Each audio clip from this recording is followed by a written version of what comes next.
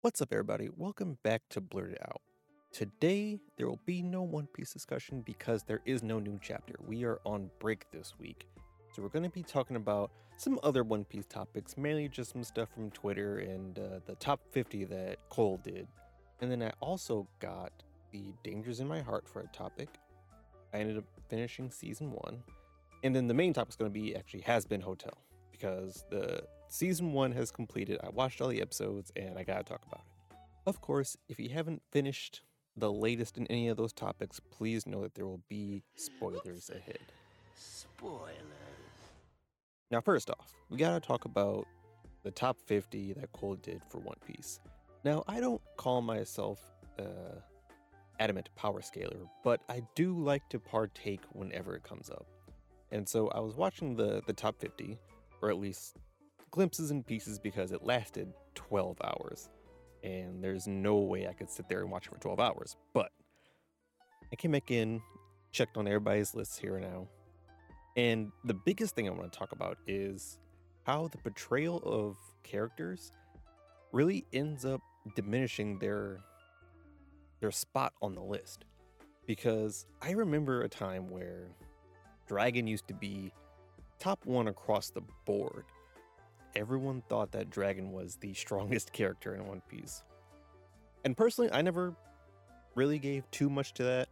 Honestly, I still don't think Dragon is. I don't even have Dragon top 5. He might make top 10. I would say probably top 15 for sure. Maybe top 10, but I don't know. He gotta do something for me. But the fact that Kaido, of all people, is dropping to like 5, 6 on the list. Some people are putting like, I don't know, people have Luffy above Kaido, which I think Wano did a lot to really mess up how power scaling is viewed.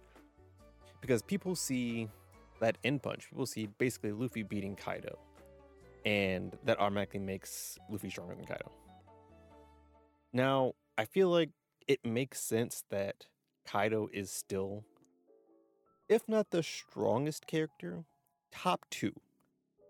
I will give top 2 at the most. I think he should still be number 1. Because we can't forget, Kaido fought like 8, 9 people. And he fought Luffy about 4 times before Luffy went Gear 5. And then he fought Gear 5 Luffy. He did all that. He ran a gauntlet of strong people. The strongest people that showed up in Wano. He fought them all. The only thing he didn't do was fight Big Mom that day. Everyone else, he scrapped hands with. And he was never like on the losing side of a fight. Like against the Scabbards, he was still on top. Against the Worst Generation, like all 5, they were getting hits in, but he wasn't going down. Zoro landed a scar that would last forever. Didn't even drop to his knees. And not to mention how many times he tangled with Luffy and like all of Luffy's level ups during that fight. Luffy started using Rio, he started using Conqueror's Coding, he started combining those. Man was going crazy in his duffel bag, still wasn't bringing Kaido down. Got knocked out like 3 times, got thrown off Onigashima, got to take a break, come back, and still not beat Kaido. He had to go Gear 5, and even Gear 5 wasn't just one-shotting Kaido.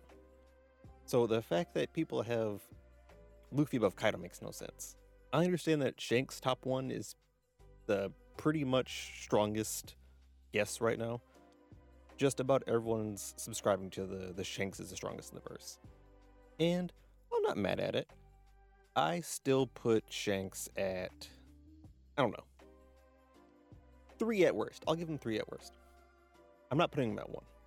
I think Kaido still stays as number 1 until I see someone be that offensively gifted as Kaido is.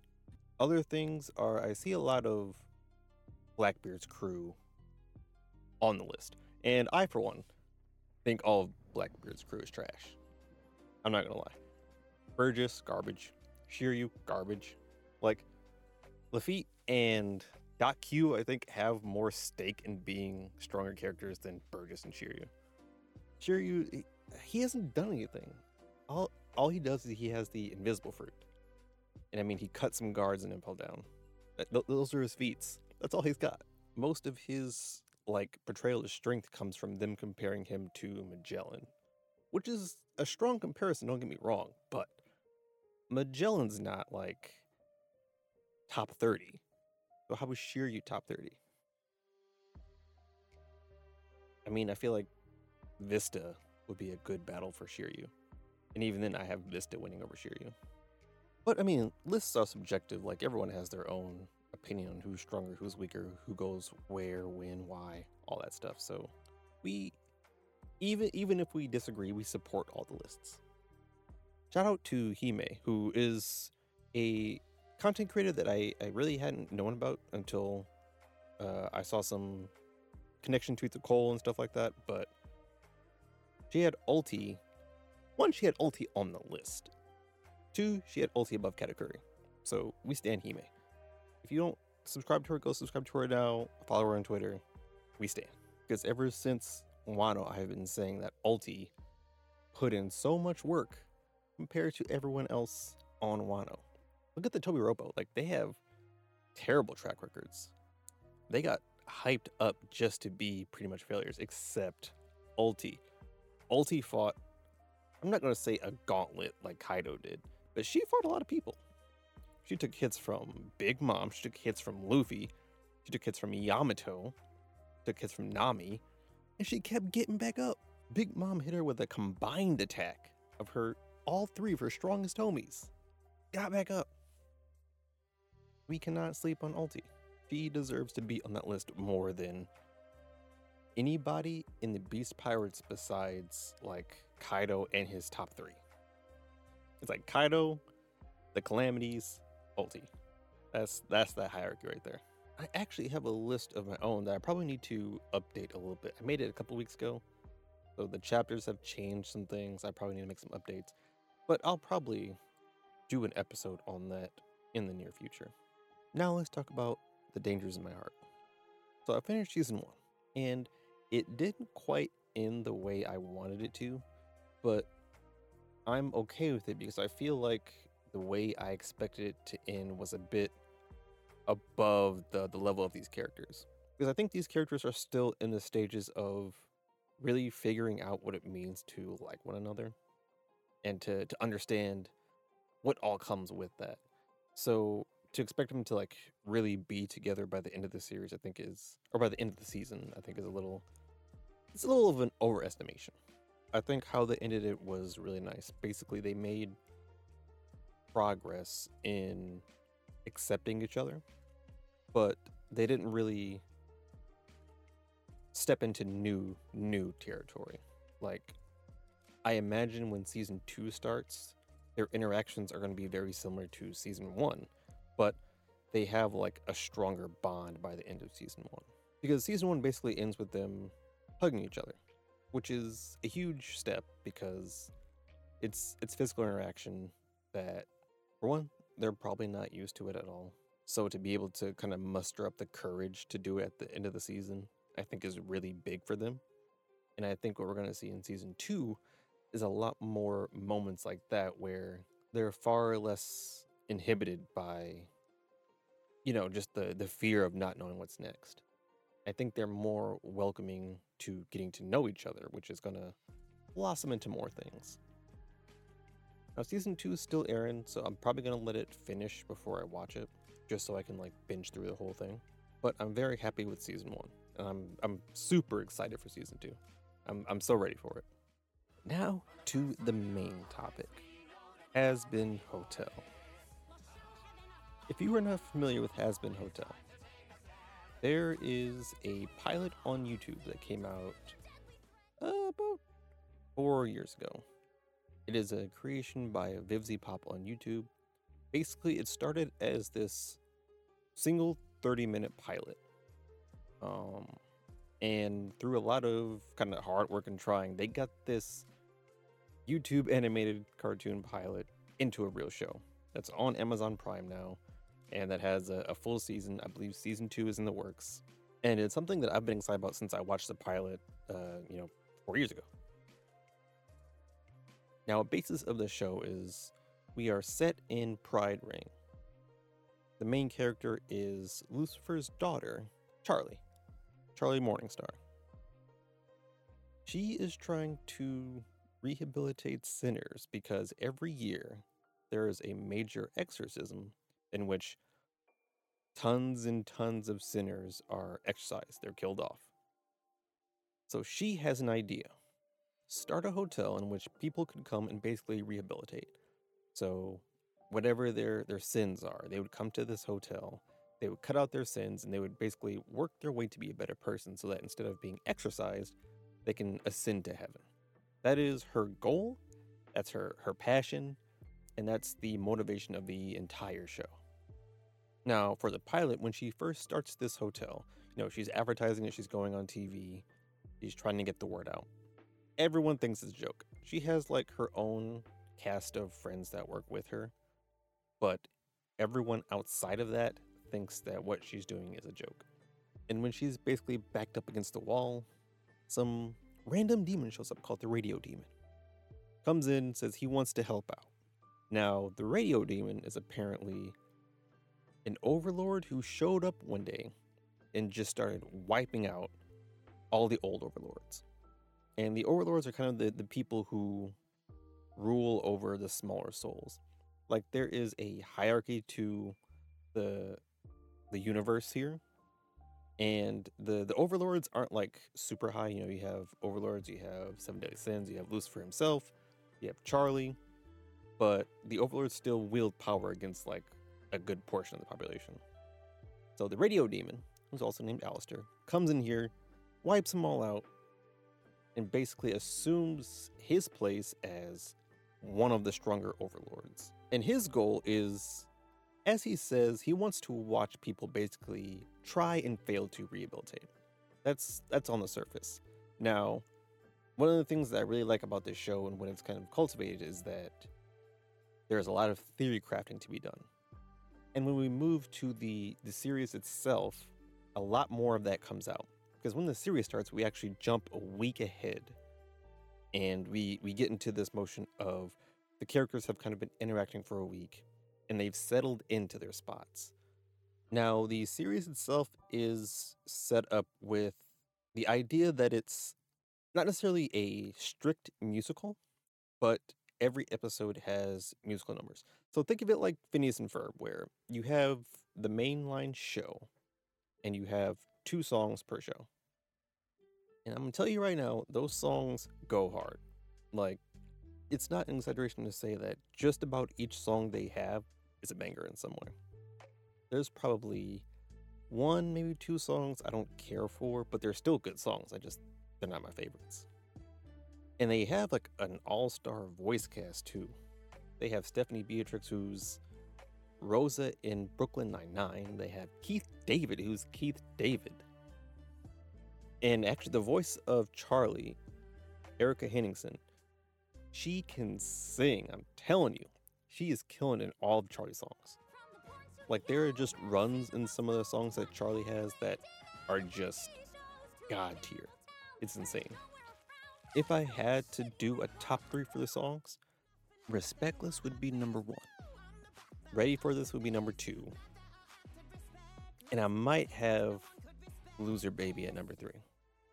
And of course, you're not going to know what these songs are until you either watch the show or they come up on YouTube. But they are really strong songs. Like a lot of these songs are playlist worthy. But to get more into the show, the series itself kind of takes a leap into what Charlie's trying to do in rehabilitation, and it basically gives us a time frame. Because normally the exorcism is every year. They end up moving it 6 months. So it's like, we're gonna cut that time in half, we're coming back to wipe people out. And we get introduced to a lot more characters, like a lot of characters in heaven. We get introduced to Adam, who is the first human soul in heaven. We get introduced to seraphims, we have Sarah and Emily, and they give us a much broader view of heaven, which is, interestingly enough, like the antagonist of the series. We also get more in-depth characters centered around Charlie. We get Lucifer, her dad, who in the series prior, or in the pilot prior, Charlie's parents aren't really in the picture. In the pilot, she calls her mom to no answer, and it's been like 7 years since they last talked. And we get that confirmation in the series that basically she hasn't really talked to her mom. Her dad tends to call her, but it's only when he kind of needs something. So it kind of feels empty when he calls. So Charlie's really doing this kind of just on her own. Like, she doesn't have the backing of anybody, she doesn't have the support of anybody major. That's kind of what Alistair is there for. Like, if Alistair wasn't there, there really wouldn't be anything circulating around this hotel because no one really cares. And the season does a good job of focusing on each character and kind of fleshing them out a little bit, because the pilot definitely didn't give us enough time for each character. But I mean, we get more of Husk, we get more of Angel Dust, we get more of Alistair, and we get so many new characters.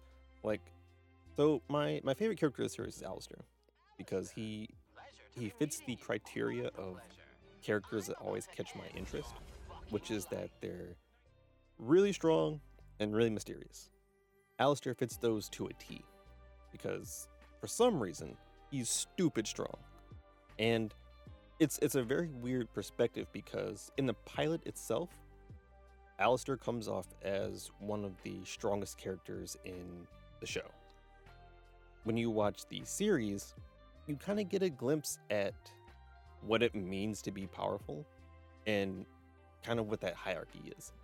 Because in reality, Charlie, who's the main character and kind of relies on Alistair and is more timid and doesn't really show off anything, she's stronger than Alistair. She's stronger than probably 99% of the characters in the show. Like, she's Lucifer's daughter. And speaking of Lucifer, we actually get him in the show. And, like, just off one episode, Lucifer is my second favorite character. That guy is fantastic, because he's portrayed as kind of this very disconnected, very uncaring dad, in the fact that, he doesn't show up. He only calls Charlie when he needs something. He doesn't seem supportive.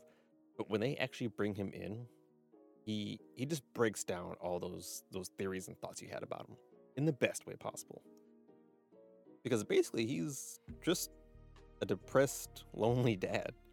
And it's really funny because he's kind of like in the dirt about things when he's basically a king. Like, he's a ruler. He rules the entire Pride Ring.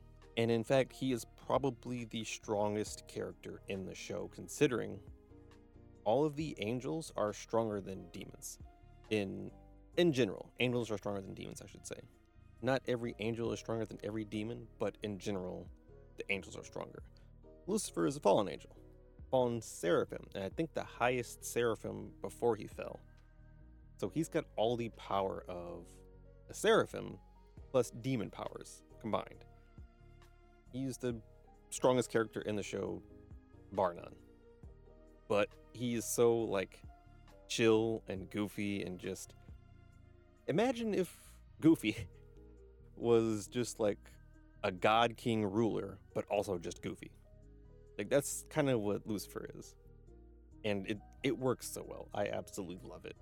I need more of him in the show, absolutely.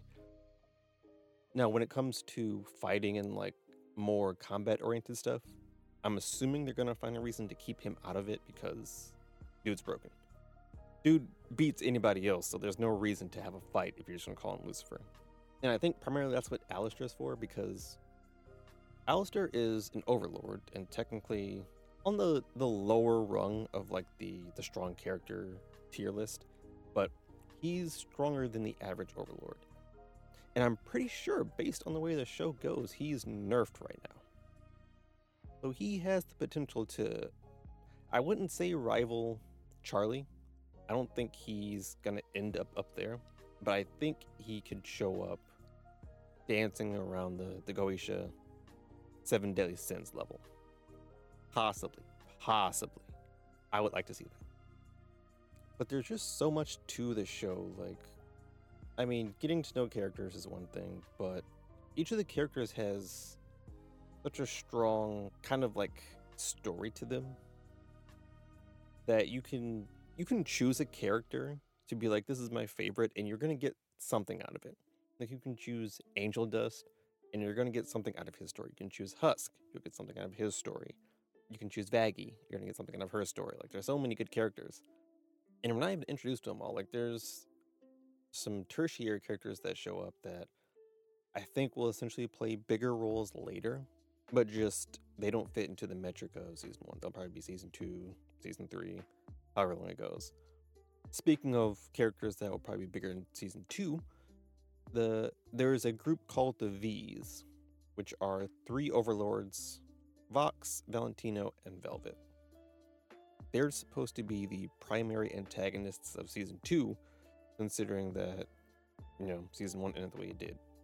Now, I've been interested in Vox since the pilot, solely because I like his design, and they said that he was one of Alistair's enemies. So I was like, all right, Vox has gained my attention.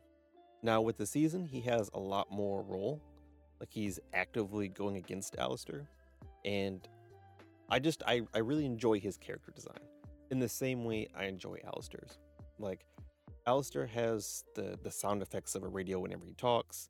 He kind of has the old school timing, like he'll have a clap track record. He'll just have things play like it mimics old time radio. While Vox kind of mimics TV. He'll have a laugh track. He'll have, like audience ooh ah, things like that. But the thing I love about both of these characters is that when they get angry, the effect kind of kicks in extra hard. So like you'll hear either like a deer sound, or you'll hear some kind of harsh radio static with Alistair. And then with Vox's voice gets this tinge that just shouts mind control. Like, I don't know how else to describe it, but that when you hear it, you're like, that sounds like mind control. It's kind of like an echoey old TV kind of sound. It's really good. Valentino is trash. We don't talk about Valentino. We want him out of the show. Velvet is probably my third favorite character. So we get Alistair, you got Lucifer, and you got Velvet. But I really like where they're going with Velvet, because they're building the branches of the V's. So you have Vox, who's kind of the face, and I want to say the overall leader. You have Valentino, who I don't really know what he does. I don't really care. I don't want him to be part of it. But you have Velvet, who's kind of like the background brains to everything. Like, she low-key keeps things in line with Valentino and Vox. She's probably playing like the sane man character of the group. But also I love her personality. Her design is amazing. Everything about her is just great. But like I was saying before, the thing I really like about this show is that it spawns theory crafting. And as a One Piece fan, I love to craft theories. The biggest one right now being, who is Alistair tied to?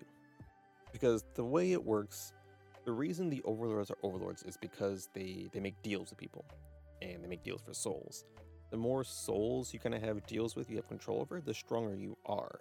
And the relationship between, say, like Valentino and Angel Dust, Husk, and Alistair is that Valentino and Alistair have their souls, which gives them dominion over them pretty much. Now, each contract could have like specifications, but the gist of it is they have your soul. In season one, we find out that somebody has Alistair's soul. Now, that somebody has to be someone on the high tier. It ain't gonna be just a nobody. It's gotta be someone up there. And I think it's Lilith, and a lot of people think it's Lilith. Now, what deal he would have made with Lilith, I have no idea. But the fact is, Lilith and Alistair disappeared from Pride Ring 7 years ago. So they both left the picture at the same time. Now, Alistair came back, hasn't told anyone where he was, didn't say anything to anybody, just showed up, started acting like everything was normal. By the end of the season, he mentions that he needs to clip his wings so he can pull the strings. So what that means is that, or at least what I interpret it to mean, is that whoever is pulling his strings is holding back his power for some reason. And what he's trying to do is cut that contract so he can be at full power. Because he wants to handle some things, and he can't do it while he's got this contract holding him above his head.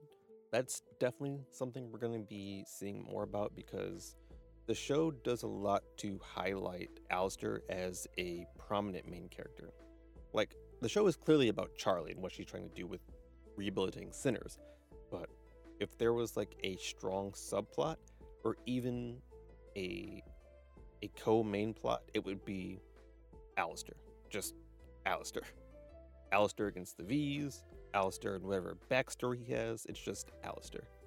Long story short, if you're looking for a really fun, interesting, animated show, check out Hazbin Hotel.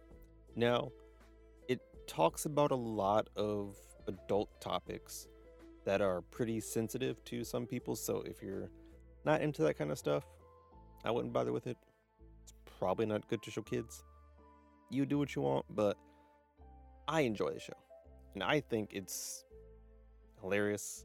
The music is fantastic. The voice acting is fantastic. It's just fantastic all around. Give it a shot. If you don't like it, you wasted 30 minutes to an hour. The pilot is on Vivzi's channel on YouTube. And I think actually the first episode of the season is on her channel as well as the Amazon Prime. Amazon Prime has been like pumping out all kinds of videos for Hazbin Hotel. Like every song has a sing-along. They have the first episode on YouTube. They have like random moments on YouTube. They went like above and beyond to advertise this show. So I think it's at least worth a watch. If you don't like it after 2 episodes, move on to something else. Honestly, I would say watch the pilot, go to episode 3. If you don't like it by the end of episode 3, move on to something else. And I say that because episode 3 has my favorite song. If you don't like it after that song, then I don't know what to tell you. That is going to do it for this episode. We'll be back on track with a chapter next week, and we might have a new anime update. If not, I might be talking about some of the games I'm playing. I got both Final Fantasy VII, Final Fantasy 16. I'm going to try those out, see how those go, see which one I'm interested in completing first. And I also got Persona 3 Reloaded. Haven't busted that one open yet, but that will be happening soon. But if you guys check out Hazbin Hotel, tell me who your favorite characters are and/or what your favorite song is. I gotta know. Catch y'all in the next one.